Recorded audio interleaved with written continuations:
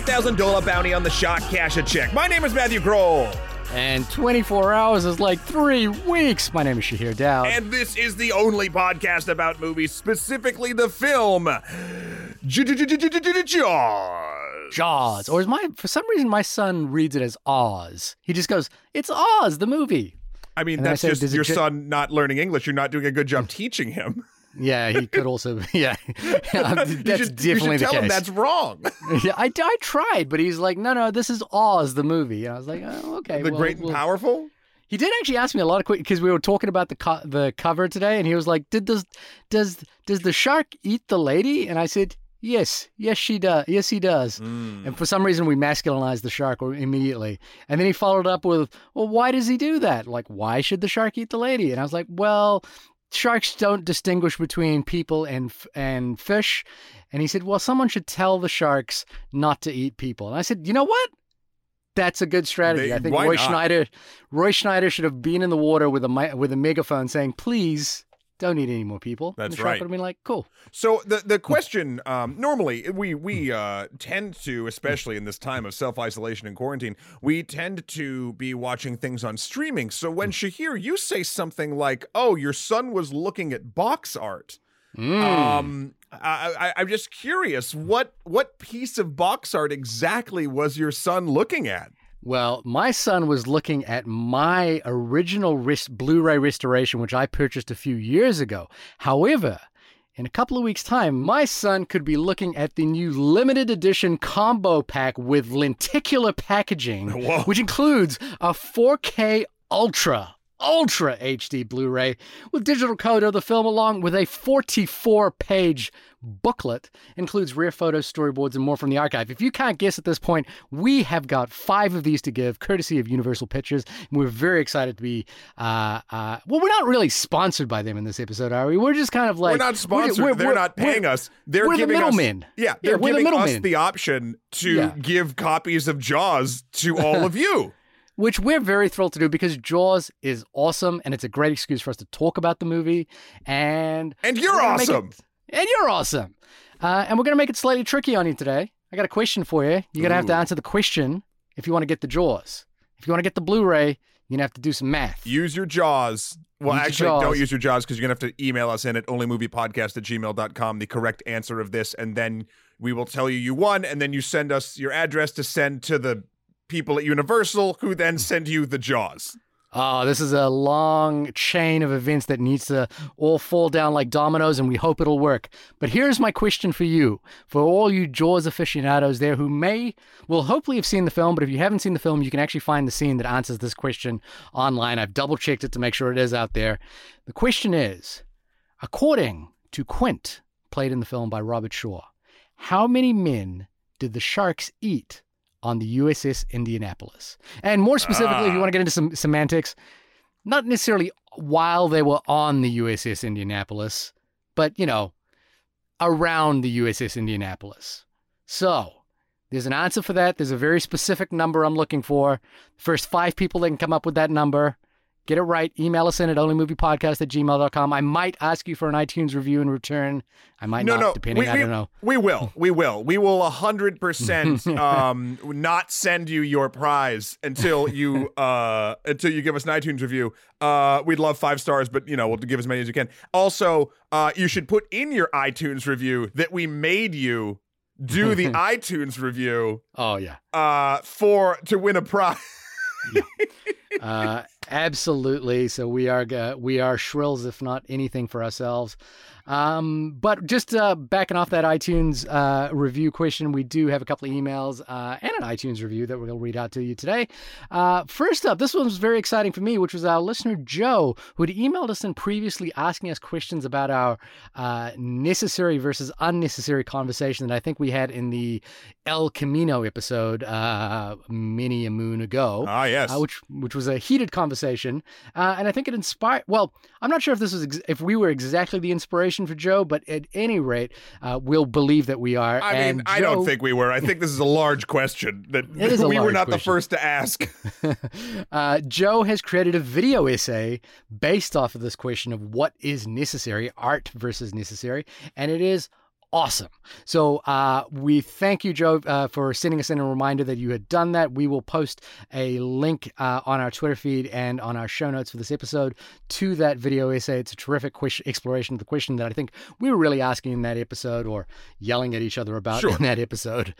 You just watched this, is that right? Yep, I did indeed watch it. I think it does that thing that video essays do where it gives you all the information and then actually lets you at the end sort of figure out what you believe based on some stuff, which I always do appreciate. So thank you, Joe, for sending that in. You want me to do the first email in, good sir?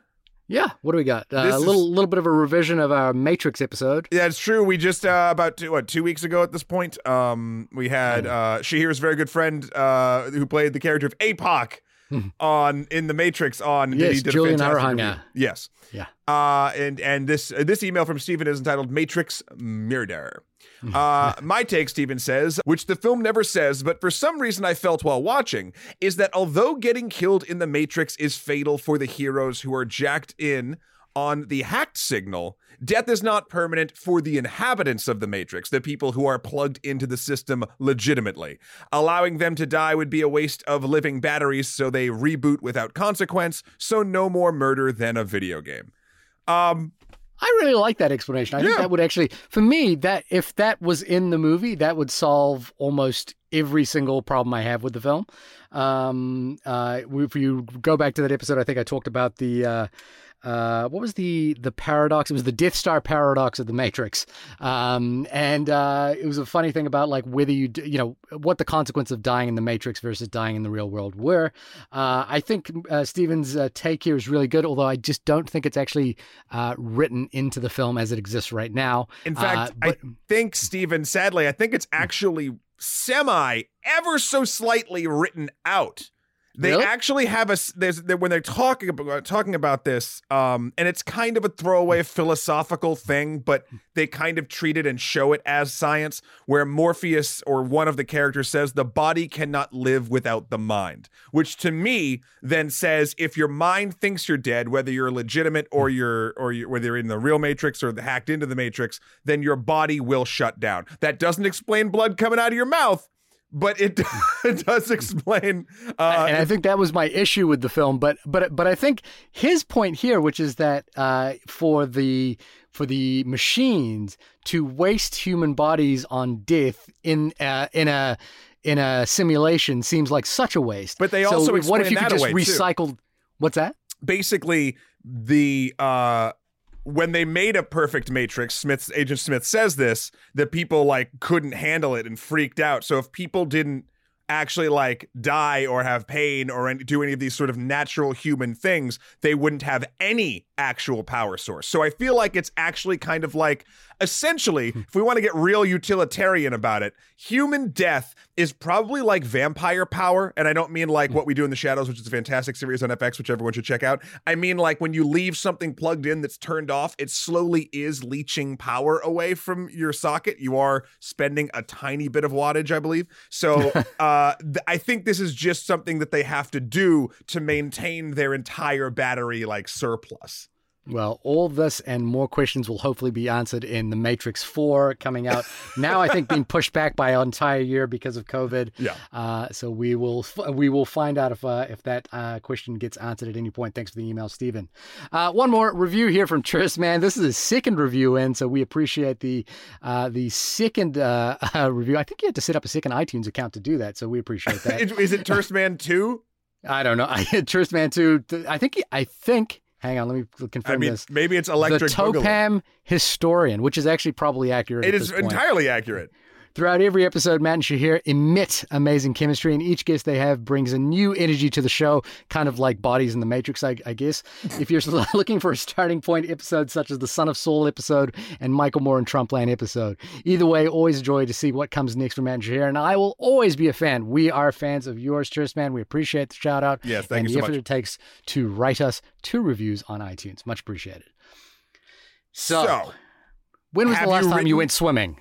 I know, right? That was so. You know what's actually funny? Due to the pandemic and the general hellscape that we're living through for lots of different reasons, Black Lives Matter. I have not even thought about outdoor activities for quite some time.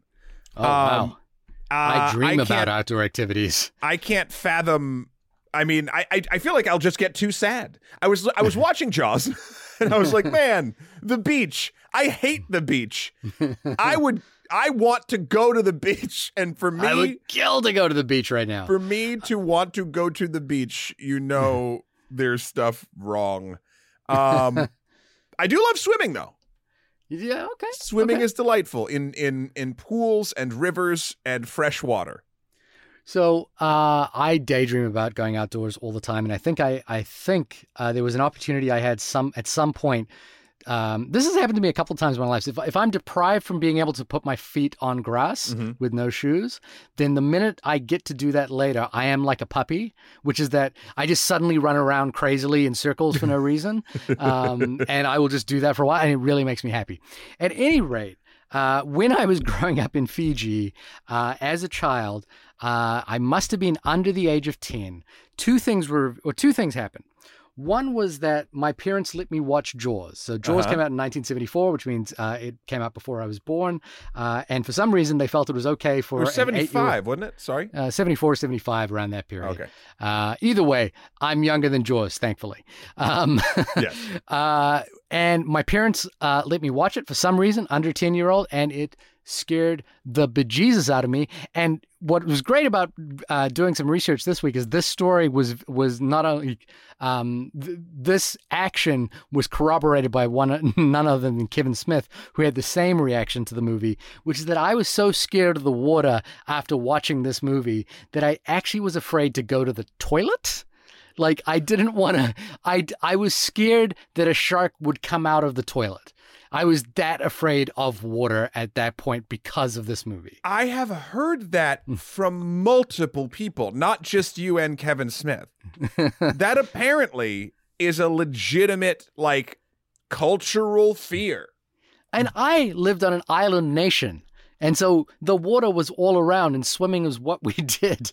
And so I was so deathly afraid of the water from that point on, I couldn't even go to the toilet, let alone go to the beach. The second thing, which is something that I revealed on an episode, and I cannot remember which episode it was. So go back and listen to all of them. Yeah, just go back. Terrace Man, you'll get on this, I'm sure. You could find us the exact episode. But my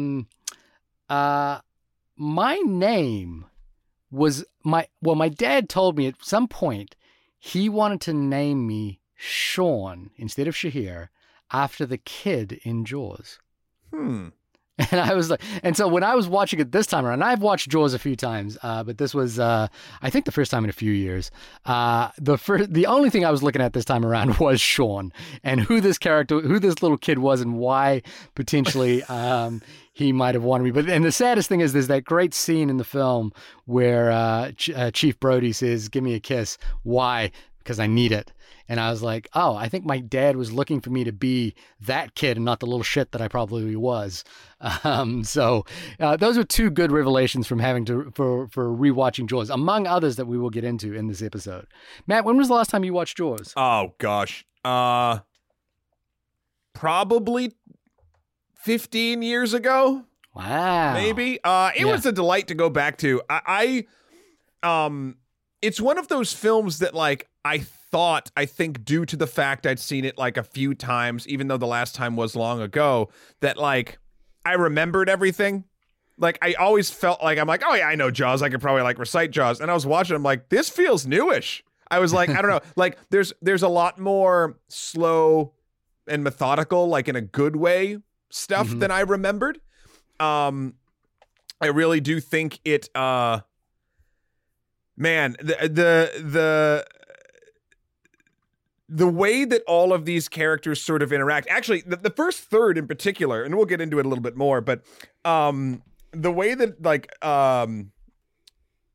government is portrayed was very apt. Because, listen, I mean, horrible things can be happening, Shahir. You can't ruin the 4th of July. You cannot the summer season or whatever the hell it is. Well, not for Amityville. No. So So I found myself gravitating more toward that stuff than honestly the giant sharkness. I love Jaws as a catalyst. I think, and everyone knows the story, or maybe you don't, but like how the animatronic shark, while a masterpiece, also was malfunctioning consistently. And so they had to sort of dial back how much you see it, and therefore giving the movie its sort of telltale, like, hint at, not show sort of vibe that it has, and is highly effective. So I'm always a fan of that. So I believed I latched onto this viewing the more minimalist stuff and the friendships more so than Giant Shark, which is what I used to do. Okay. Well, what is Jaws about, from the young upstart filmmaker known as Steven Spielberg? Is that his name? Yeah, Spielberg. The Internet Movie Database.com says, when a killer shark unleashes chaos on a beach, it's up to a local sheriff, a marine biologist, and an old seafarer to hunt the beast down.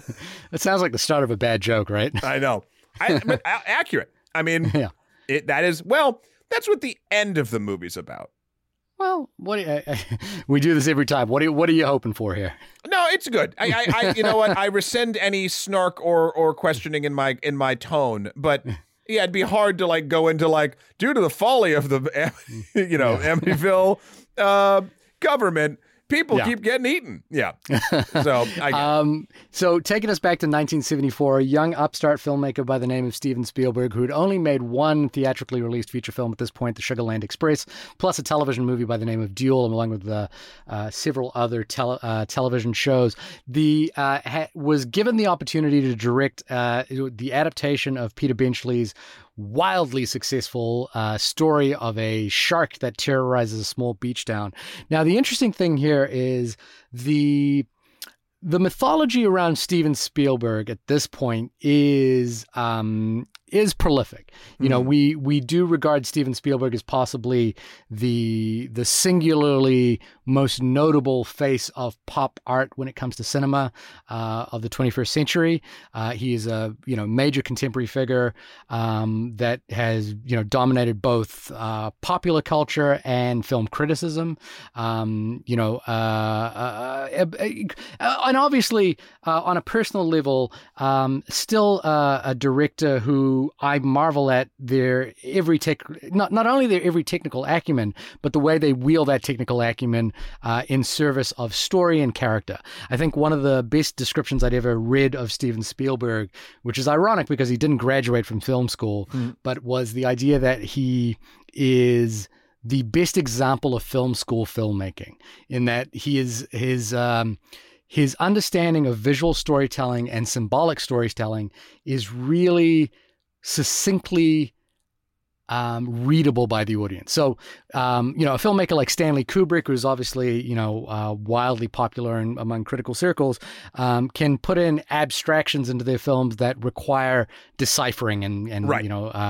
Time to kind of absorb. Spielberg, on the other hand, is acutely aware of how visual storytelling works and does it directly so the audience can understand it. Like the amazing shots in Spielberg's career are, of course, E.T. flying across the moon on a bike, the image of the dinosaur with when dinosaurs rule the earth kind of fluttering in the background behind them, the girl in the red dress in Schindler's List, and on and on and on. In this film, the moment for me that was so singularly Spielbergian in terms of its simplicity and elegance and ease, and what makes him so good is that he does it at a level that is understandable by everyone, and that's why he's a populist filmmaker. Sure. But an excellent populist filmmaker is the shot of the Orca, the ship, going out to sea through the teeth of a shark teeth that has been mounted put to up, a window. Mounted to a window. That is the perfect encapsulation of visual storytelling. Simplistic, it's the kind of thing that you would expect a bad filmmaker who, kind of is trying to be direct about something, but so elegant in the hands of Spielberg, who kind of understands at which point to use a trick like that, and use it well. So for me, the thing about Spielberg at this point, and it's his mastery of the camera in relation to movement and character. He knows exactly when to move the camera in order to emphasize character at that point. And there's so many in this film. There's so many single takes in this film that don't really draw attention to themselves, but really draw you into what is happening with the character. And I think he's just so good at that. Well, the interesting thing is he wasn't even the first dude to be directed in this movie. He was not the first dude. The first dude wanted to direct a whale. That is true. Dick Richardson was taken off the movie after repeatedly referring to the script shark as a whale during production meetings. And yeah, then he was asked to leave. So this movie, if someone just did their marine biology homework, could have been very, very different. Could have been entirely different. But of course, we have to remember that the book was wildly popular at the time as well. And Spielberg, again, the mythology around, there's a thing about Spielberg at this point, or any pop culture icon as big as Spielberg is, which is that they kind of suffer, they don't suffer, is the criticism of them becomes read under the sort of genius paradox, which is that every decision they make kind of gets read, that we're arguably classifying him as a genius upon all definitions in the cinematic language as being one, and therefore every decision he makes in every film that we watch of his gets put under that mythological status. And that's not to say it's unwarranted, but it's kind of interesting to watch, behind the scenes documentaries about Jaws, and to, him talking about the fact that this was the movie that nearly broke him. Mm-hmm. And every, as you kind of outlined before, the shark wouldn't, famously the shark wouldn't work. I believe there is a narrative screenplay floating around that is almost gone into production a couple of times about the making of Jaws. Kind of like a Dolomite Is My Name, but for Jaws.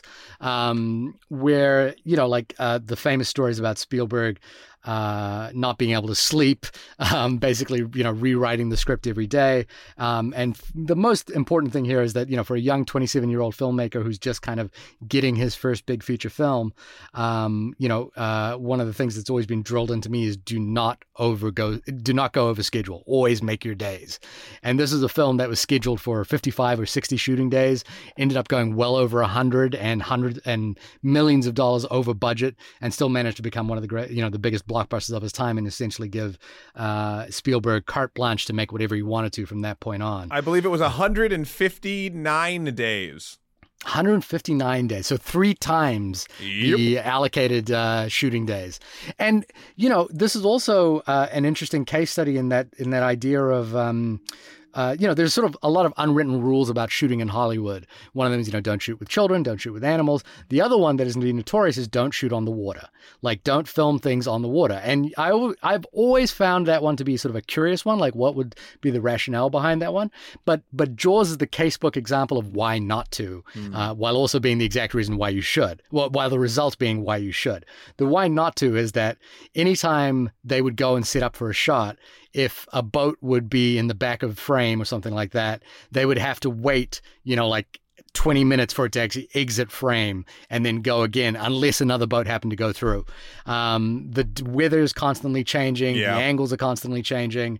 You're basically at the behest of nature at that point. And so, because I think for some reason up until this point, pirate movies was another thing that people said don't make because you don't want to be on the water for very long. And so the idea with Jaws was that they were going to shoot it in a tank, and Spielberg, being the young upstart that he was, insisted that we were going to shoot it out at sea. Which turned out to be an expensive gamble, but one that ultimately paid off. This is one of the first summer blockbusters, to actually define the term, a blockbuster. People were lining up outside blocks to see this alongside Star Wars some years later. And one that ultimately came to define what the summer movie-going experience might be for years to come. That shooting in nature, too, sort of on the water at the behest of the elements and things like that. Definitely, obviously, not the way to go if you're looking to crunch your numbers and save a penny or two. But there's a couple interesting things that happened. That, for instance, I forget when, but it's in one of the scenes near dusk or something like that, where Brody's looking for the shark in the water, and then you can actually see in the scene a meteor flying by. Yeah, I did. I actually noticed that this time around, and I was like, is that digital? What is that? No, that is literally just, they had a meteor Like, so that's pretty cool, especially on something, that has been seen by so many people. That one space rock is now, at least people have glimpsed an image of it, which is so weird. It's, it's funny because would Jaws have been, even if Spielberg was doing it, and this is all hypothetical question, but if it had been shot in a tank, right? Mm-hmm. Could it have been as sort of effective as it was? I don't think so. And that's kind of where you get the, like, at least in this time and era of filmmaking with the technology behind it, etc. Like, those extra, 2/3 more days or triple the days, whatever, that they spent is the cost of making a movie of this emotional resonance of 1975.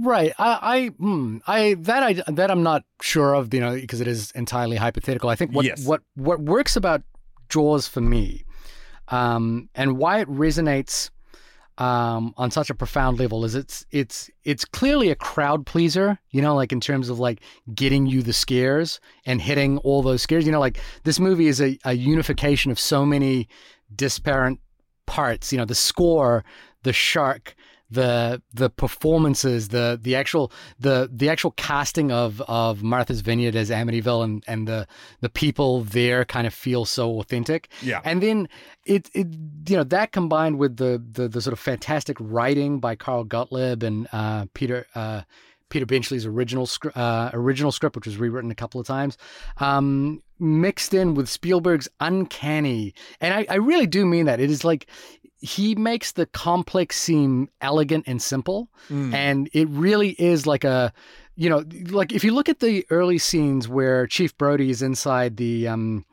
inside his office, typing up notes about the first shark attack. Yep. That is such an expertly choreographed sequence in terms of like who's moving in and out, where we begin, where we land, and where we pull back out from. And the camera's literally only moving, along 3 different axes on one dolly track.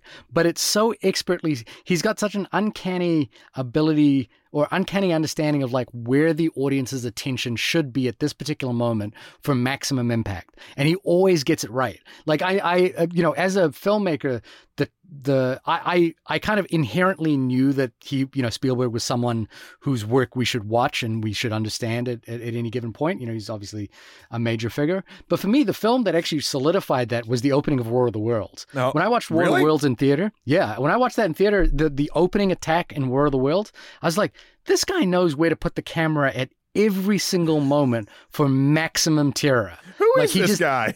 He just seems to know exactly where to put the camera.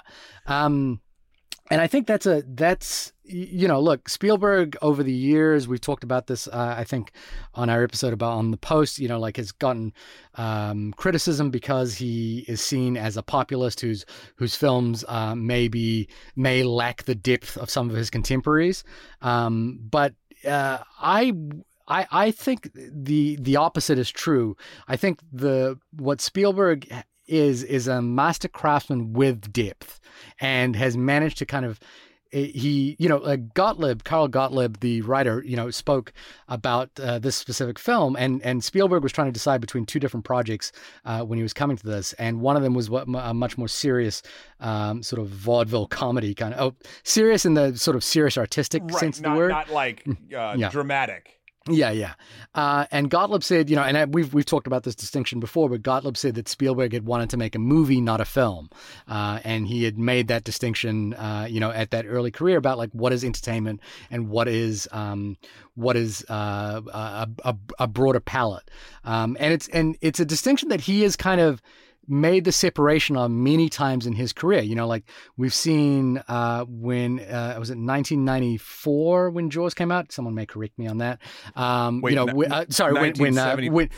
Jurassic Park came out. Okay, he made Jurassic Park and Schindler's List in the same back-to-back years. Yeah. Even as recently as a couple of years ago, he did The Post and Ready Player One at the same time as well. He seems to understand that sort of distinction between entertainment, like movie and film, as he categorized it at that point. And he's kept that line pretty consistent, but the thing for me is that even his, quote unquote, what maybe he might consider his film movies like Schindler's List, and it is awkward to say it about this, say it like this, but it is a deeply entertaining film. It is a deeply watchable movie. It is a deeply affecting movie that is actually, in some ways, pleasurable to revisit because of how it affects you. Well, again, I think that's the reason why I don't particularly adhere or like the sort of movie versus film, like calling out one versus the other sort of categorization. Like, Spielberg's a perfect sort of balance of no matter what the subject matter or style he's adapting into his, he checks off enough boxes in almost every category to make almost everybody enjoy the film.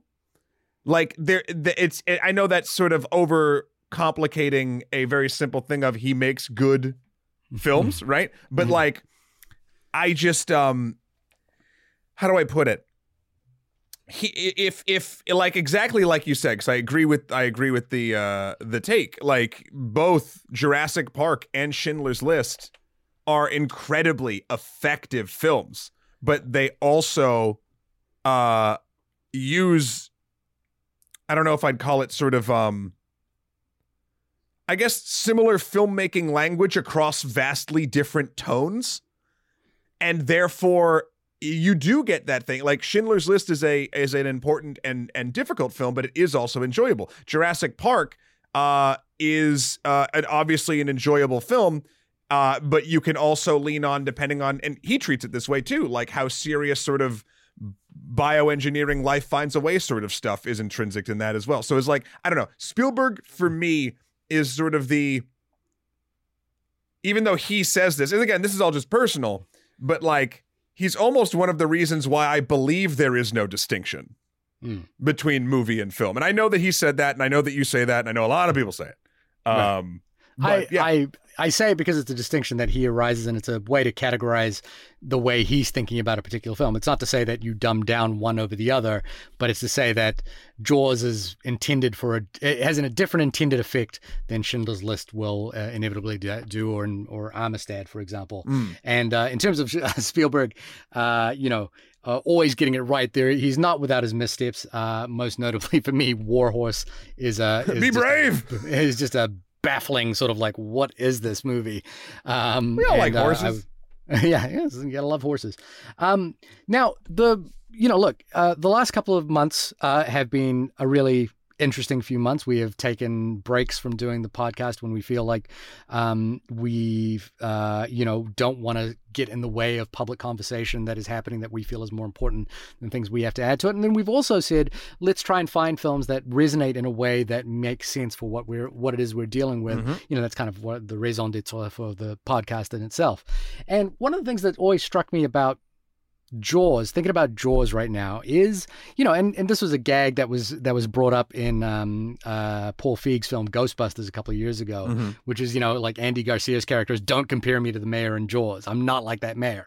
And everyone talks about the mayor from Jaws. But, Alex Shepard of the New Republic wrote this really great starting line. And I think I was egging us on to do Contagion when the outbreak had started. But Alex Shepard writes, the pandemic movie of our time isn't Contagion, it's Jaws. The 1975 Spielberg book captures the dread of facing an invisible enemy and the incompetence of the politicians in charge. It's in the realm of the political where Jaws really shines. Politics are largely incidental in any other pandemic movies. Contagion famously shows no president or, for any matter, any political figure. But Jaws' conflict, besides the shark versus everybody, is political. Mayor Vaughn sees the shark as a hoax. We heard that word before, and a messaging problem, not a public health one. I don't think you appreciate the gut reaction people have to these things, he tells Brody. It's all psychological. You yell barracuda and everybody says, huh, what? You yell shark, I'm going to panic on your hands. And the thing that I was really noticing this time, I was really paying attention to the mayor character in this, because I think the modern day similarities between this film and what we're going through right now felt undeniable to me, especially in the way that, to me, Brody felt like Fauci alongside Trump. You know, like Dr. Fauci and Trump standing next to each other, basically saying, listen, there's a shark in the water, and one saying, but the beaches are going to be open. It was startling how much of the understanding of who the enemy is in this film is really prescient. And I think it's one of the reasons why it lasts so well. And the people in this movie, the common folk, also kind of are acting like the coronavirus haircut protesters. Yeah. Like 24 hours, it's like 3 weeks. What do you mean I can't go to the beach? It's kind of, man, it's infuriating to watch, because I got the same read as you and that article when I was like, and we are living in an entire country run by the mayor of the mayor in Jaws. It's insane. It's insane. It's insane, because the thing I actually wanted to sort of gather from this reading, and I've seen this film many times before, but I kind of wanted to sort of figure out a symbol. It's like, you know, thinking about what the symbolic significance of Jaws the shark is, you know, of Bruce the shark, so to speak. And, you know, like Quint's speech about the USS Indianapolis and talking about the sharks feeding, you know, and this idea that they have black eyes, almost soulless until they chomp down on you, and then their eyes roll back and reveal the whites. You know, and I think even Richard Dreyfuss's character, you know, speaks about the fact that they are a perfect distillation of evolution. You know, they're perfect feeding machines. That's all. They basically only do this. And I was kind of wondering about like that sort of profound sense of what Spielberg is good at in terms of like making sure that our fears are aligned not to the object, but to the significance of the object. So, you know, and Hitchcock was great at this, one of Spielberg's mentors. So if you watch the birds aren't really necessarily about the birds.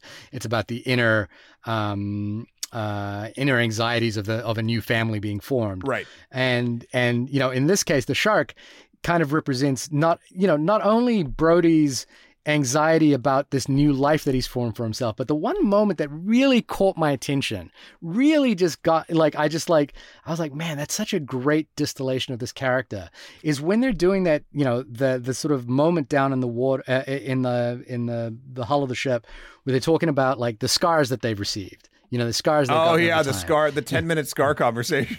Yeah, which you know, it's wonderful, because it's like these characters all getting to know each other. We're all sort of seeing how, you know, again, the other thing that's great about that scene is that, what is Richard Dreyfuss's character's name? I've forgotten it right now. It's I always just call him Richard Brody, Dreyfuss, Quint, and the marine biologist Hopper. Hooper, is that, you know, like this is the moment that they sort of cross the class divide, you know, like Quint is always calling Hooper a college boy with too much money kind of thing, and Hooper is sort of talking about Quint as this, you know, like Midwestern working class kind of bullshit. And, you know, this is the moment that breaks that all down. But it is this little moment where Brody lifts up his shirt, and we realize that he's got a bullet wound there, and he decides not to tell anyone about it. Like he keeps quiet during that entire scene about his wounds. And this, you know, like what's great about that, and what's great about what this film is really doing, is taking us through a journey around Brody's anxiety of leaving New York City, trying to form a new life where he feels like he can do some good in the world.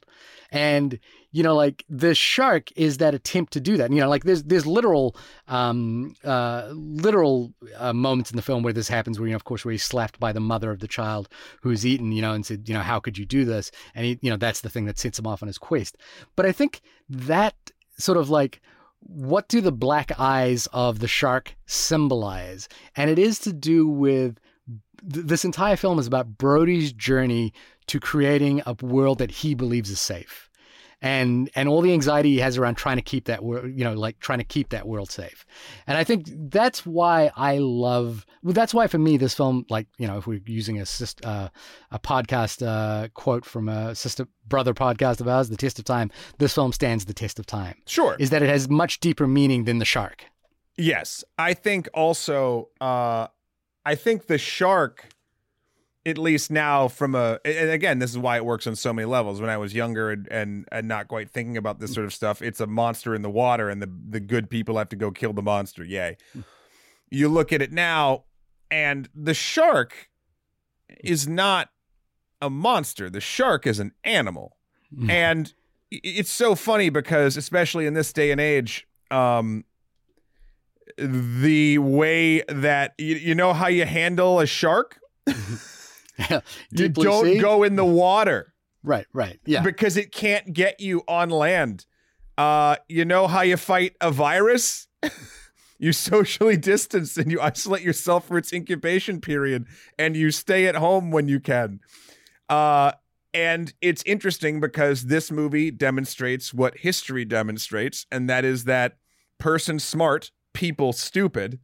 And the way that the town just like implodes and the governing bodies just can't even fathom doing something that, because they're using all these excuses because it will upset the status quo. And again, you can look at it from like, oh, well, this town relies on the tourist money and like we can't do da da da da. But I think what we're also seeing, especially in this day and age, with all of the protests of all of the atrocities going on in this day and age, that the government in general tends to have enough money to keep afloat. And then when they tell you, oh man, it's getting really tight, I don't trust it. Just like I don't think, going back to the microcosm of Jaws, when the mayor's like, oh, we need the tourist money, like, even if that's true for the character, the tone and tenor of the day, I'm like, nah, it's bullshit. Like, you're just stuck in doing the same easy shit because it's the easiest thing to do and the most profitable for you. So it was weird to watch Jaws, the movie I remember scaring me out of the ocean, to now have it not be scared to go in the ocean. I'd rather move to international waters because the scariest thing is on land. The sharks might be our best allies at this point anyway, as long as we can equip them with lasers. Yeah. I think the thing here is that, again, looking back at Mayor Vaughn, is it Mayor Vaughn? His approach is, it's really telling the things that he cares about. He cares about order. He cares about consistency, and what gets him riled up into action is seeing the poster, like the billboard for Amity being defaced, and he's like, those people should be brought out, taken to jail for a long time. He does the sort of the world order which disrupts his sort of mode of operation, which is keeping people coming in there, is just out of his purview, and it's most, it's beautifully encapsulated when after the child dies, or after the shark kills one more person and they go to the hospital, he's just a whimpering mess of a human being who doesn't, who recognizes his own folly by saying my kids were at the beach that day as well. That's not the kind of moment of humility we've necessarily seen in this pandemic per se, but I think it's the reason why, again, Spielberg is so good at this and the writing is so good here, is that the humanity of every character is understood. And the humanity, if the enemy in this film is a sort of soulless shark, every character in the film has a real humanity that is understandable and true. And even if it's despicable at some points, we do understand what Mayor Vaughn is trying for, and even if we recognize that it's a folly, we do sort of see the will. The film gives us enough space to view the will from his point of view. Well, you can see it. You can see the point of view and be like, "That's a stupid fucking point of view." I think the movie does a good job of showing that, and then trying to show that he, when confronted multiple sides, and again, this is where it gets a little unrealistic because we've seen that when confronted with multiple sides of things that might affect everybody, how that doesn't quite matter. But yes, this character that Spielberg has directed, that I believe Murray Hamilton is the actor, that brought to life, is more human than most people in our government.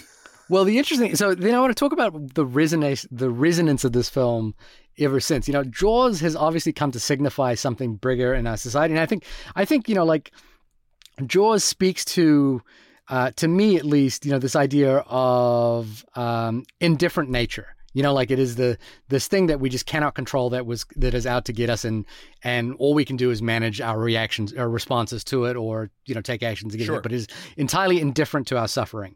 The shark doesn't care who we are, where we are, and how we who it eats. Yeah. But during the 2016 election campaign, I think it was Mike Huckabee famously talked about Trump being akin to Quint on the boat, as being someone who's like just who's a no bullshit kind of guy who's out there to like rescue us. And I think Huckabee described it as out to rescue us from the shark being Hillary Clinton. And of course, Richard Dreyfuss actually chimed in on this and was like, Quint was eaten by the shark. And in this Alex Shepard article in the New Republic, also mentions the fact that Boris Johnson told an audience in 2006 that the real hero of Jaws is the mayor. To be fair, Johnson did not approve of Vaughan's beach policy. Okay, in that instance, he got it wrong. But in principle, we need more politicians like the mayor, and we are often the only obstacle against all nonsense, which is a really massive conspiracy against the taxpayer. Somehow that man got elected. Was elected into being the prime minister. But it does go to show that the way in which this film understands that kind of ultimately what could be a stock character, the way in which this film actually exemplifies the realities of that type of person, and watching it now against everything that's going on, is really telling and really prescient. The other thing, just one last thing, I was really interested in was the way in which Jaws has affected marine biology. Yeah. And there's a great paper that I found published by Dr. Christopher Neff at the University of Sydney, who's a researcher in public policy, who wrote about the fact that Western Australian... I actually read this out to my wife just to because she reads a lot of scientific papers, and I was like, can you just verify this paper and let's talk about it? And she was very surprised by this, but she said the quote is, the Western Australian government's current imminent threat policy to catch and kill rogue sharks is predicated on Hollywood fiction, says Dr. Neff, a lecturer in public policy. The Australian government withdrew its application for federal government to extend its drumline policy, albeit securing permissions to kill sharks. The policy is using myths as a basis for killing sharks that are protected by law and which provide no real beach safety. And I think there is this interesting phenomenon, which is that the pace of the extinction of great white sharks was accelerated because of this movie. And we've seen that, the way in which we think about sharks was entirely changed because of this movie, which is maybe telling about the way in which, like the thing you said earlier, individuals smart, people dumb. Yeah. I was sort of quite surprised by. It's insane. And look, we have been, wow, am I going to tie everything back to that nightmare in the White House? Okay, so the same thing that Jaws, and there has to be a psychological term for this. And actually, any psychologists listening, onlymoviepodcast@gmail.com, please let me know if I'm onto a thing and what it's called before I thought of it. So Jaws, we watch Jaws as a society and we go, holy shit, there are monsters in the ocean. And then we go hunt them because that's the most popular thing about this one thing that we've seen, right? It's kind of the same reason that we now have the president that we do, because we saw him on screens being highly produced to look like he was in charge. So we all now think, or not all of us, so a lot of us think this is a man who doesn't take bullshit and is only and knows how to be in charge because that's the narrative that was shown to us. Then that transitions even beyond into the chaos realm we live into now, into the real world. It's interesting how pop culture can do that. It's actually kind of one of the reasons, and now I'm going stretching a little bit, but that I didn't watch Tiger King. Okay. Because Tiger King, again, it just felt like another, like, we're not going, like, this is no longer public shaming people that are doing horrible things. This is raising them up to a celebrity status or being something that, like, everyone should be engaging in. And I kind of look back to the Apprentice days and I look into all this stuff where you take abhorrent people and you raise them up as an idea, just like you take the idea of a shark being this dangerous killing machine that's going to hunt people. Not true. Show it to a bunch of people, and then everyone sort of agrees that, yep, sharks are evil. So it's kind of like, and again, I'm not saying that the intent is the same across of all those things. What I'm saying is the effect is the same. If the public zeitgeist watches enough of a thing, people just tend to believe the thing. It's why propaganda works so well. It's why there's less great white sharks in the ocean, and that's kind of sad. But it's just an interesting thing. It's and especially going back and watching what I would consider one of the seminal masterpieces of Steven Spielberg's career. This thing works on the level I just described, monster shark, shark bad, but then on the aspects that you brought up, Shahir, about all the prescient points of the stuff that's not only relevant today, but has been relevant for a long time. And I feel like maybe we're at the age now too, where that resonates more because we are aware of what's going on and we aren't children. It's amazing that this movie, this first blockbuster, this hunters killing a monster tale, can actually resonate so deeply across multiple levels in a film where Robert Shaw is in his own movie. He's so good. He's so good. I don't think he's in his own movie. I think he's perfectly attuned to what this movie is, which is that he's the Captain Ahab of this merry band of hunters. Like offset by the anxious Chief Brody and the eager but naive Hopper, marine biologist Hopper. It's a that's such a perfect trifecta of characters to throw onto a boat. And the other thing that's calibrated so well in this movie in terms of pacing, is the first half, which is this kind of outward horror movie for a few scenes, then a political film for a while as they negotiate the sort of how do we deal with the fallout from the shark, and then eventually landing into like a Moby Dick style hunting the great white, and like the folly of hunting the great white and the losses, the Pyrrhic losses of the Pyrrhic victory of hunting the great white. This movie sort of transitions between those things so seamlessly and so effortlessly, and none make it feel like a different movie from the other. It kind of feels like it's just such a great overarching compelling story from start to finish, that takes you on these turns, that changes sort of its genre from point to point in a really effective way. It's just surprising how good that is. Exactly. Or I incredibly disagree. I actually can't tell you because the points that Shahir just made happened when the Skype shark, the great Skype shark god, chomped on the cables and we lost each other. But we're back now. That was hopefully seamless for you. What's scary about it is I can't remember my points because it was like 10 minutes ago. So the minor interruption to our programming, but we're back. That's not bad. First of all, not bad for doing this for quite some time now. 8 weeks now? 8 or 9 weeks now? You know what? I'll take it. Let's just get into sort of, because we've been going for a little bit, and plus we'll cut out that 10-minute chunk of me going, hello, and Shahir, I was like, well, the shark got him. Let's get into sort of final fun thoughts. We both know this is a masterpiece. Everyone kind of knows. Hopefully we've been able to like expunge some fun information and just sort of get you hyped to like not only again watch Jaws, because watch it. It's like really good for right now, despite the fact, granted, I don't know if this was the times or whatever. It's a very white movie. Oh yeah, that's- I actually I was counting. I was counting how many people of color I saw in the film, and I think I got to 5. yeah. But Listen, yeah. even masterpieces have faults. But it's incredibly poignant for I mean, I'm not even going to hint around it, for failure in government and how people or persons smart, people stupid.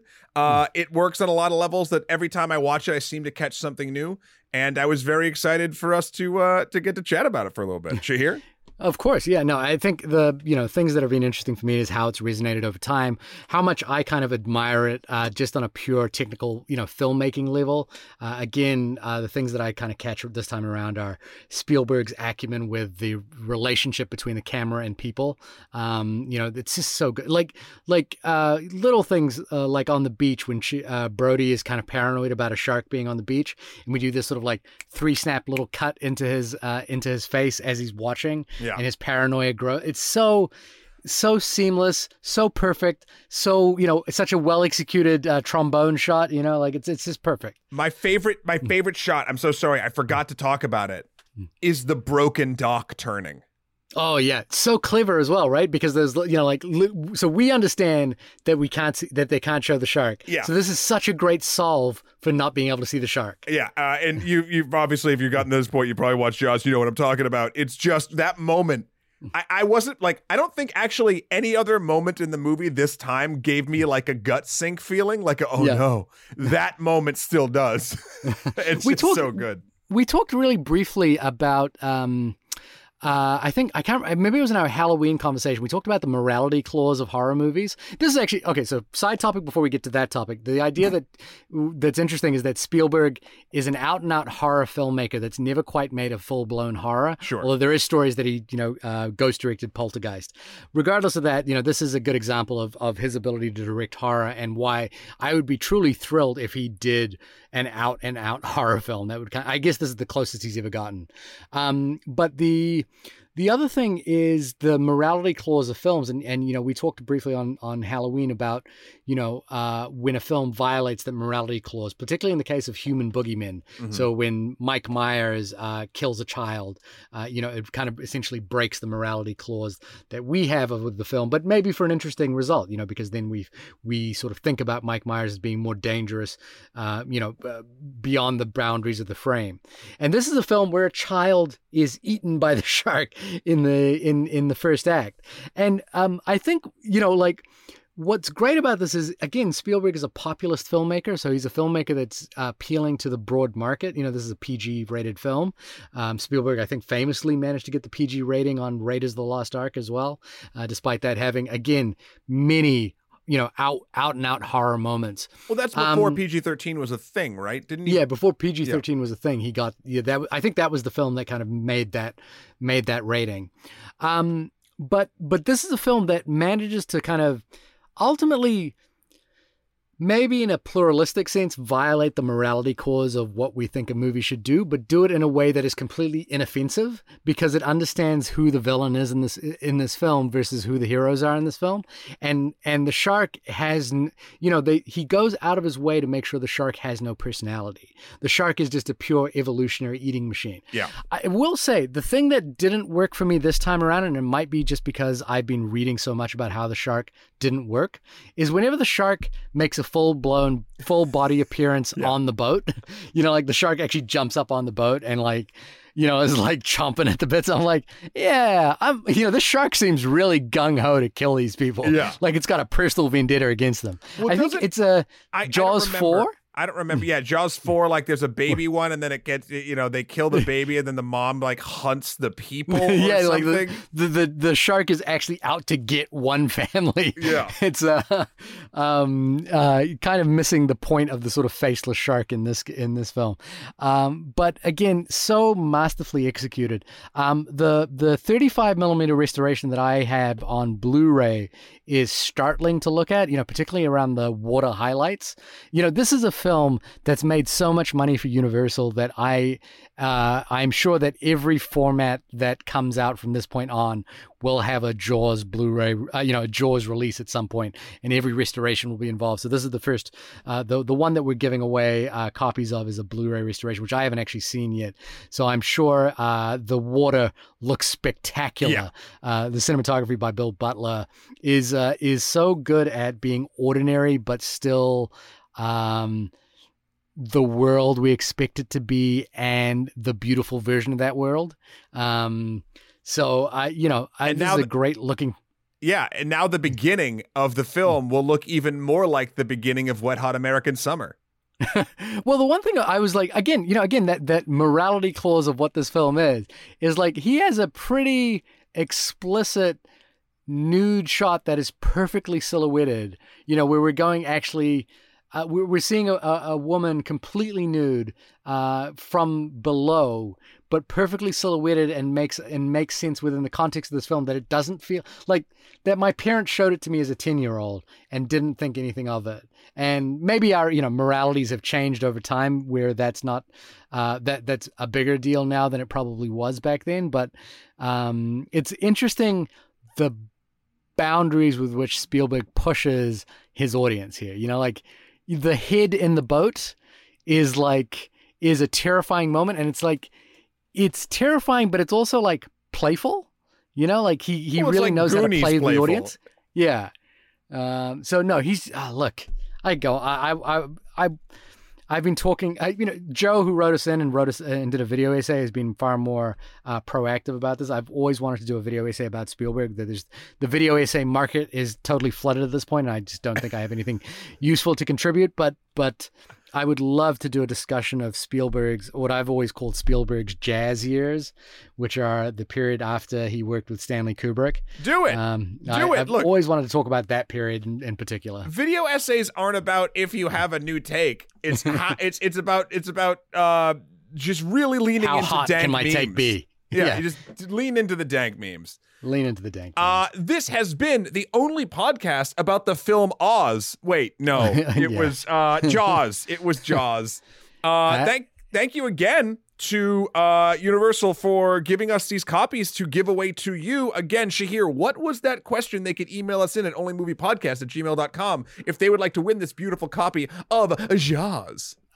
According to Quint, how many men did sharks eat on the USS Indianapolis or around it? There's a very specific clip. If you search it on YouTube, you'll be able to find out the answer. You'll have to do a little bit of basic math. I suddenly became Daffy Duck. Daffy Duck.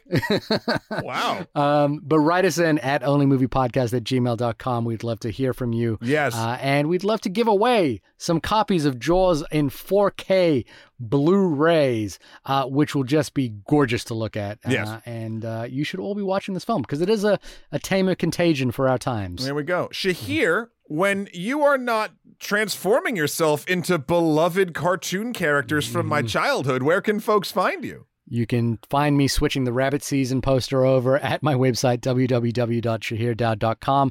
Matt, when you are not making sure that it is duck season, not rabbit season, where can people find you? You can find me debating the validity of Elmer Fudd's gun at mattthewkrol.com for my life and works. Also, Skeletor, the number 4, PREZ on Instagram or PSN, and of course, Emperor MSK on Twitter. Also, please check out the good works we are doing over at Extra Credits. We just wrapped up our series on dividing the Middle East. Do you want to talk about a messed up time after World War I where people in rooms with maps and pencils thought they knew better than cultures? Come on down. We got a 5-parter. And actually, Shahir, the following Friday after this podcast drops, we'll be doing a series I think you'll really dig. What? It is entitled Exploring the Pacific, and it's all about the Pacific in general, but also the islands, Micronesia, Fiji. It has a big role. Yeah, baby. Hawaii, all that stuff. So Bula Banaka. Let's see what we got. It's really, really interesting because we take it in two parts. We do how the native people, like, wayfinding and all of that jazz, and the technology that they use to sail these vast distances on dual board canoes of 60 feet with their crab claw sails. And then we get to when the Europeans come and just fuck everything up as per usual. So I urge everyone to check that out as well. We've also, if you listened to our episode last week, we took a break from doing an episode because we didn't feel like it was the right time to be talking about anything. We've decided to come back in this episode because we found that there was an in that we felt was important that we could talk about in terms of making the film relevant to today. We are still painfully aware that there is a number of issues going on in the public right now. So if you are protesting, stay safe. Black Lives Matter. Please check out Dave. If you just want to watch something that's easily accessible, please check out Dave Chappelle's stand-up special that he just released called 846, which is also the title of our previous episode. Spike Lee's the Five Bloods is out as well. Celebrate Black excellence. Talk to your Congress, write to your leaders. It is a good time to be taking action because we are at home and we can do so. And also, even though all of those things are 100% things that we all need to keep moving toward and fighting for, don't forget that I was going to call it like I see it, these monsters who are in government are pushing things on the sidelines because that's the main story. They just, I believe, are trying to roll back protections for LGBTQ people to be able to get health insurance. That was today on the anniversary of the Pulse massacre. So cruelty is definitely a choice, and they're just rocking in it. So while also, again, all of the things Shahir said, 100%, call every person, representative, etc., that is in your district and let them know you're not going to stand for that shit, this shit, the other shit, that little bit of shit they're trying to sneak underneath the rug, or just them loving the smell of their own farts. Yeah, sorry. Fun movie, serious tones, important ending. We'll do something next week. Yeah, and free Blu-rays. Look, you came here for all those things. Save the post office. Yeah, bye. Save the fucking post office. We'll talk to you next week. Bye. Baby!